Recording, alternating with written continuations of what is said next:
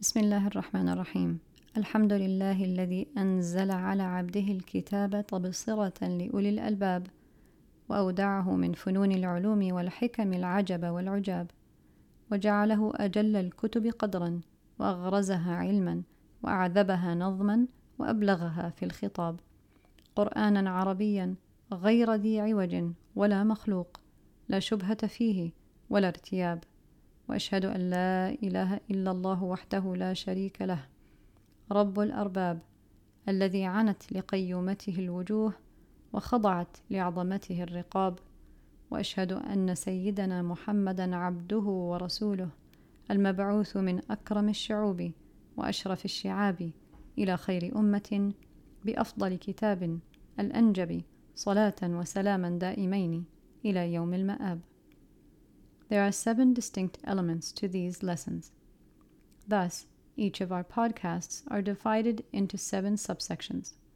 This is part of Sayyida Nafisa Seminary's distinct pedagogical method of knowledge integration.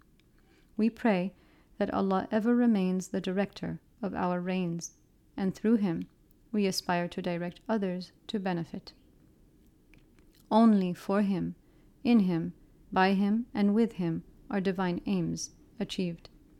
The first element is the featuring of a classical book introduction. The great scholars of the past began their works with a signature introductory style.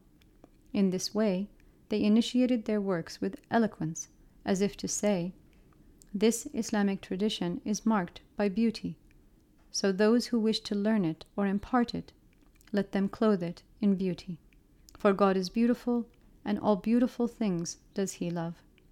In appreciation of the scholarly stylistic contributions to the Islamic tradition, we bless these lessons by beginning each of them with their erudite elegance. The above is Imam as-Suyuti's introduction to his work Al-Itqan fi Ulum al-Quran. Allah's mercy be upon him. We highly encourage students to attempt rendering these introductions into English, and will select those of best quality to publish on our website. Sacred knowledge is an active process of receptivity and creativity. This is our tradition.